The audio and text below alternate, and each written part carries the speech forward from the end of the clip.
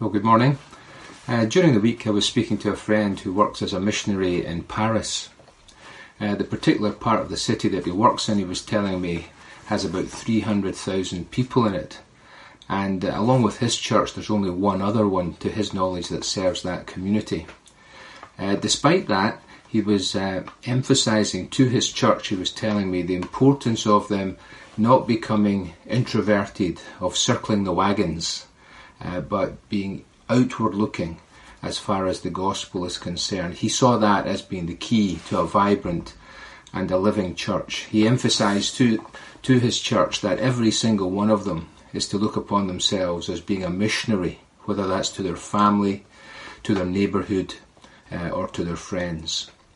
And that's such a relevant message, I think, for us today as well, particularly during this unusual time when so many of us are isolated and we don't have the social contact that we normally would have.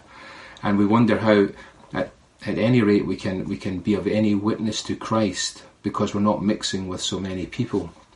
And I think it's because of that this passage comes to us today with such relevance, because the Lord Jesus Christ is talking to his disciples about the coming of the Holy Spirit, who he has talked about before and talked about various dimensions of the work of the Spirit. But here in this passage, in particular, he's talking about the Holy Spirit being the helper as far as being a witness for Christ is concerned.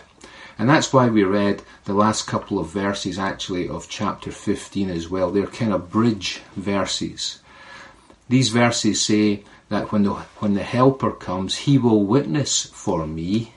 But then he says, and you must also witness for me. And of course what we have to remember is that the way that the Holy Spirit witnesses is through the people in whom he lives. And that is the Christian church. People like you and me, if we're believers in the Lord Jesus, who have this tremendous blessing of having God through his Spirit indwelling our lives. And his work through us is to be a witness for our Lord Jesus Christ. Now we see that emphasised in some other verses in Scripture. Just before the ascension, after his resurrection in Acts chapter 1, when the Lord Jesus spoke to his disciples, he said to them, you will receive power when the Holy Spirit comes upon you, and you will be witnesses unto the uttermost parts of the earth. So what I want to do is, I've got a couple of words to try and just help organise our thoughts round about this subject. And the words are, first of all, comfort, and then clarity. So let me try and explain what I mean by that when we talk about comfort. That's really the first 7 verses of our chapter. You see, the Lord Jesus is talking to them here about the danger of falling away. I've said all these things to you to keep you from falling away. And he's trying to encourage them. He's trying to comfort them against this background and against this warning. So what does this mean, falling away? Well, it's falling away from their great task and obligation to be a witness for Christ. It's not talking about falling away from being a disciple, falling away from the salvation that you have. Now, there are 2 reasons why people might do this, according to what the Lord Jesus says here. And the first one is opposition and hostility. I mean, he talks about what is going to happen as far as the disciples are concerned, how they're going to be put out of the synagogues, and they're going to be killed. And in fact, when people kill them, they'll think that they're doing a service to God, which was exactly, by the way, the case as far as Saul of Tarsus was concerned. He was full of zeal for the law, and that led him to imprisoning and murdering members of the early church. And he says, this is what's going to happen to you.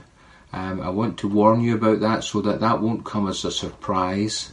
And you're not to be discouraged, and you're not to allow that to dissuade you or to prevent you or to restrict you from being a witness for me, even although these are the consequences.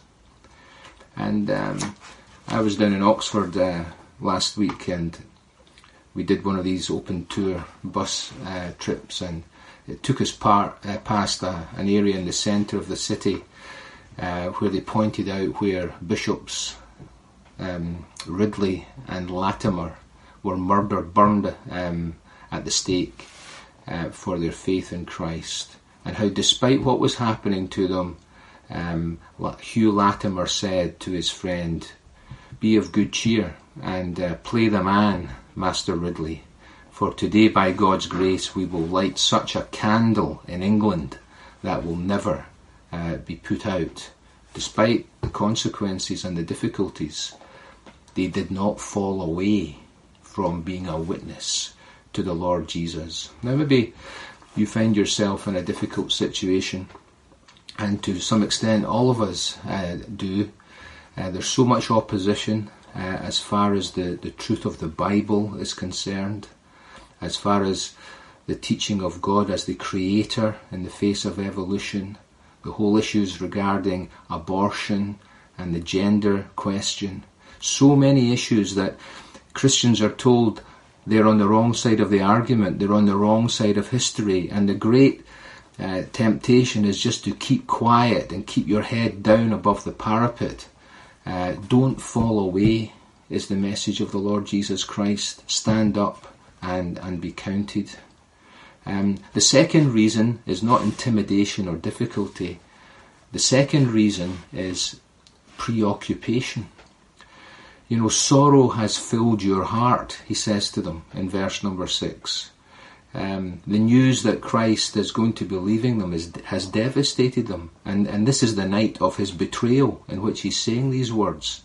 And this overwhelming thing has so gripped them that, as Jesus says here, they haven't even asked him where he's going. He said he's going away. Now, in an earlier chapter, Thomas kind of skirted round about that, but never actually did he ask the question, neither did any of them, and where is it you're going anyway? Because they had been so engrossed and preoccupied with their own sense of loss, and they never got to that point. And they certainly are not going to be effective as witnesses if they're preoccupied with their own problems and their own difficulties. Now, again, that is a very real phenomenon, isn't it, for all of us? The danger of introspection and of preoccupation with ourselves and with our own problems. And so Jesus warns them about that, and he says, don't fall away from your great task, your great commission of being a witness for me. Let me comfort you in your difficulties. Let me remind you that I'm going to send the helper, the comforter to you.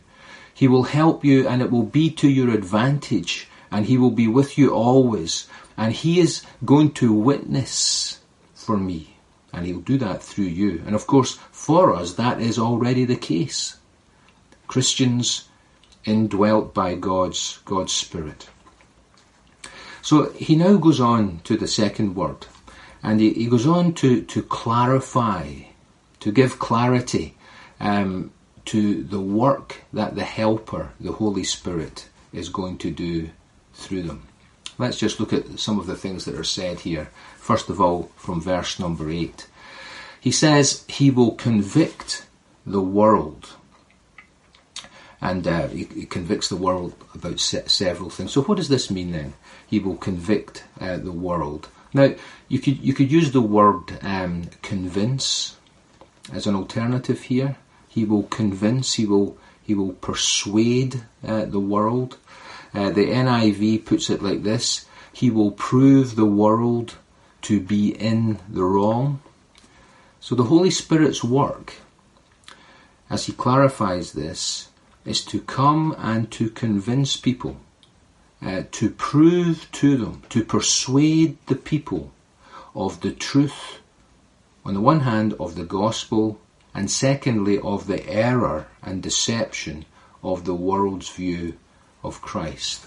You might remember Paul wrote like this when he said this to the Thessalonians in 1 Thessalonians 1. He said, when our message came to you, it didn't come just in word only. It came in power, it came in the Holy Spirit, and it came in much conviction. They were really fully persuaded at a fundamental level of the truth of what Paul's message conveyed. And so the Holy Spirit's work is to bring home the message, and often with an emotional impact. So for instance, you get that in Acts chapter 2 when Peter preaches on the day of Pentecost, and such is the power of that message on the very day that the Holy Spirit is given, that the people eventually are cut to the heart, and they say, well, what should we do? Or you go on to Acts 24 when Paul is speaking before the governor Felix, who trembles as he listens to the words that Paul says. But, you know, conviction is not always the same as conversion. Because in Felix's case, he was not fully persuaded. He did not follow through on what he heard, even although he trembled at the word and it alarmed him. He said, I'll hear you again. He put it off. Some more convenient day, I'll listen to you about this. And I certainly have known people who at times have been burdened and upset and have been concerned about their spiritual state and position before God after they've listened to the gospel. But eventually they've made a decision to walk away, and they never did come to faith in the Lord Jesus. That is a salutary lesson that, yes, there can be conviction. It doesn't always follow to conversion. So let's look at the various things that the Helper will convince people about. So first of all, from verse number 9, it says that he will convict concerning sin. Now, most people don't admit to being guilty of sin. Most people will talk about failures, they'll talk about shortcomings, they might even talk about their addictions, but it's unusual for people to refer to themselves as sinners. But God's Spirit will convince them of this. He does that. It's His work. And this is one of the great messages actually that comes from our passage, that rather than us feeling that we're failures, that we don't have the ability, that we're not doing a great job at witnesses, it is to remember that it's God's Spirit through us who is doing this work. And so, for instance, you'll get Paul saying that in 1 Corinthians 15. He's talking about the work that both himself and the other apostles were involved in. He says, and I worked harder than all of them, yet it wasn't me, but it was the grace of God that was working within me. And that's a great reassurance to us as we think of being resident with God's Spirit. I want you to notice in this particular category here that it's a singular word that's been talked about. It is sin rather than sins. And of course that is emphasizing that it is a root problem. You know, it's not that I have sin. It is I am a sinner. You know, I have this disease, I have this problem, and all humanity has that problem. And the Spirit will convince people of this, that we fall short of God's standard, that we have broken His laws, or as it emphasizes here in verse 9, concerning sin because they do not believe in me.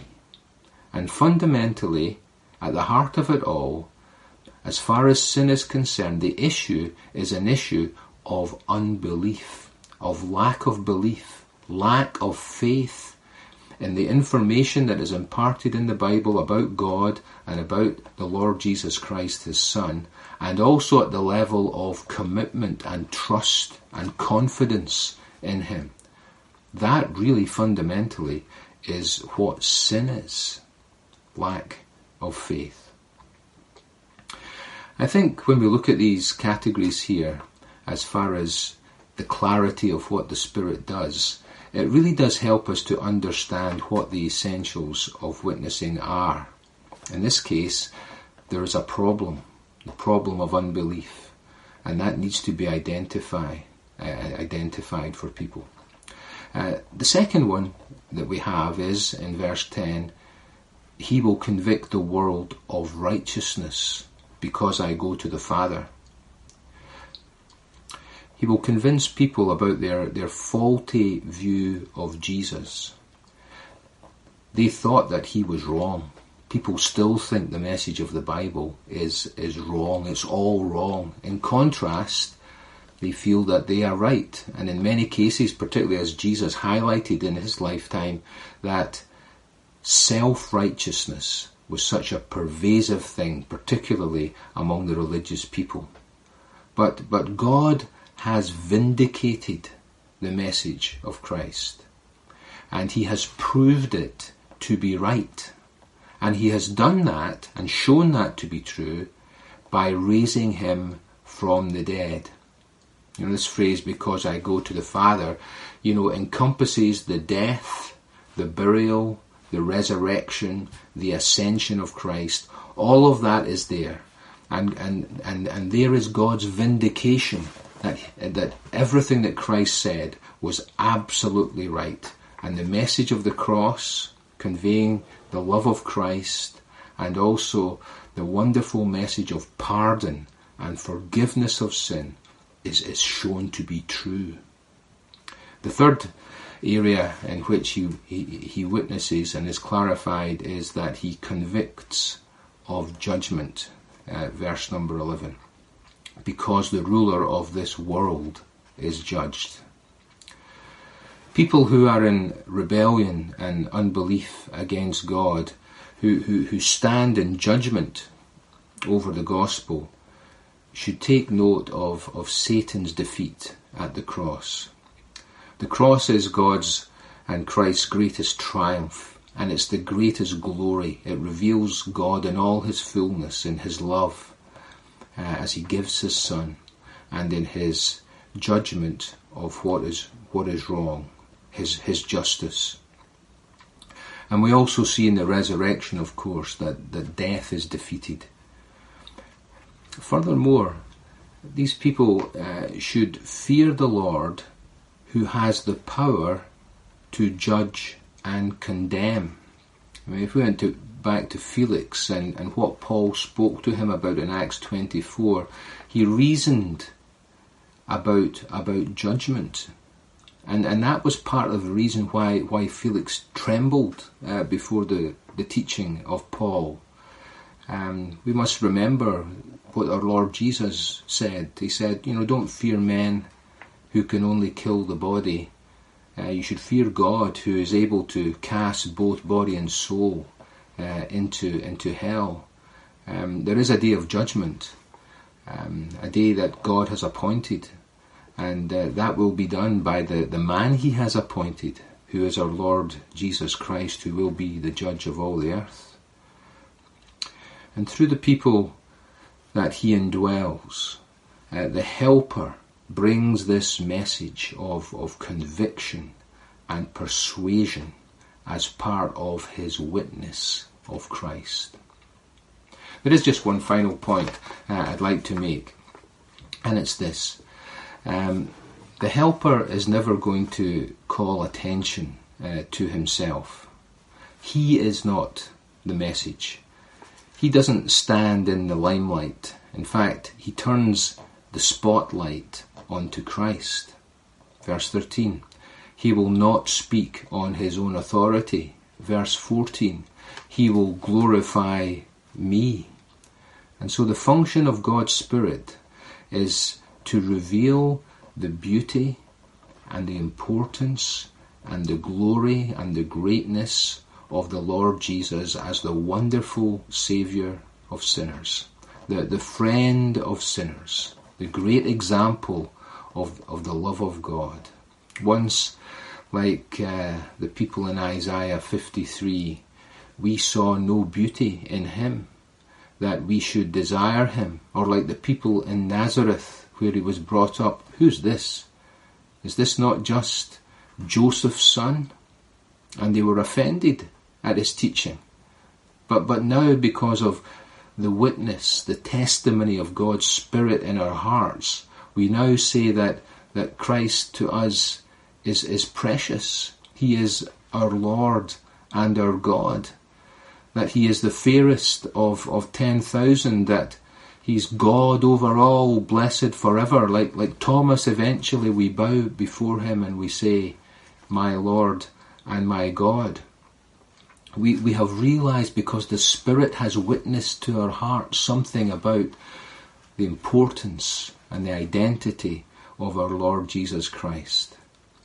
And as we witness, we should be like that too.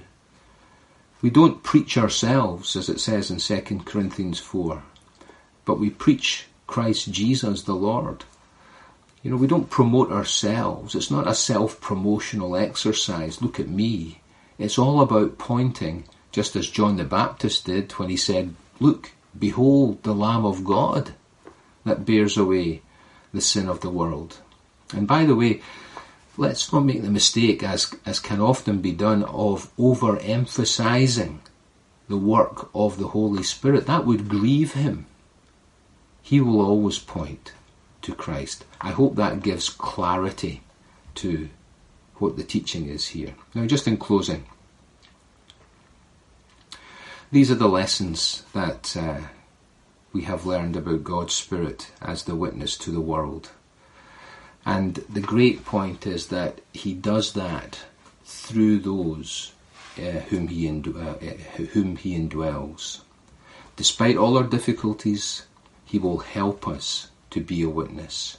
And we are not to fall away from this. And we are to do this with a clear understanding of what is involved. That's the comfort and that's the clarity. Now, just to get back to my friend from Paris, he had suggested some reading for me, and the book had an unusual title. It was called An Autopsy of a Deceased Church. The writer had been involved with about 14 churches that had declined and eventually died off, and the doors had been closed. And he had identified certain characteristics that were common to all of them. And one of them was that they all became inward looking. They lost their outward look as far as seeing themselves and being active in being witnesses for the Lord Jesus Christ. Now again, at this difficult time, you know, every one of us needs just to be reminded of this fact again. If ever there was a time, to be honest, when our friends and our neighbours and our families needed the witness of the gospel through us, it is now, but it's done by God's Spirit. Let me remind you in closing of the words at the end of chapter 15. He will bear witness, and you also must bear witness. Now shall we pray. Lord, thank you for the great encouragement of this passage, of knowing that the Holy Spirit, the Spirit of God himself, has been sent to live within those who have faith in Christ, and that he empowers and helps us to be a witness for Christ in the way that we've looked at through this passage today. And so we pray for all of us during this difficult time. Help us to gain encouragement from this, that we can witness for Christ in his power. And help us to be outward looking. How easy it is for us to be taken up with our own things. Help us to look out on our world, and we pray for our world. We pray for our community, many of whom are living with very little hope and are struggling and don't understand the light of the gospel. Lord, help us to share that and to be sensitive to opportunities that are presented to us as we ask in Jesus' name. Amen.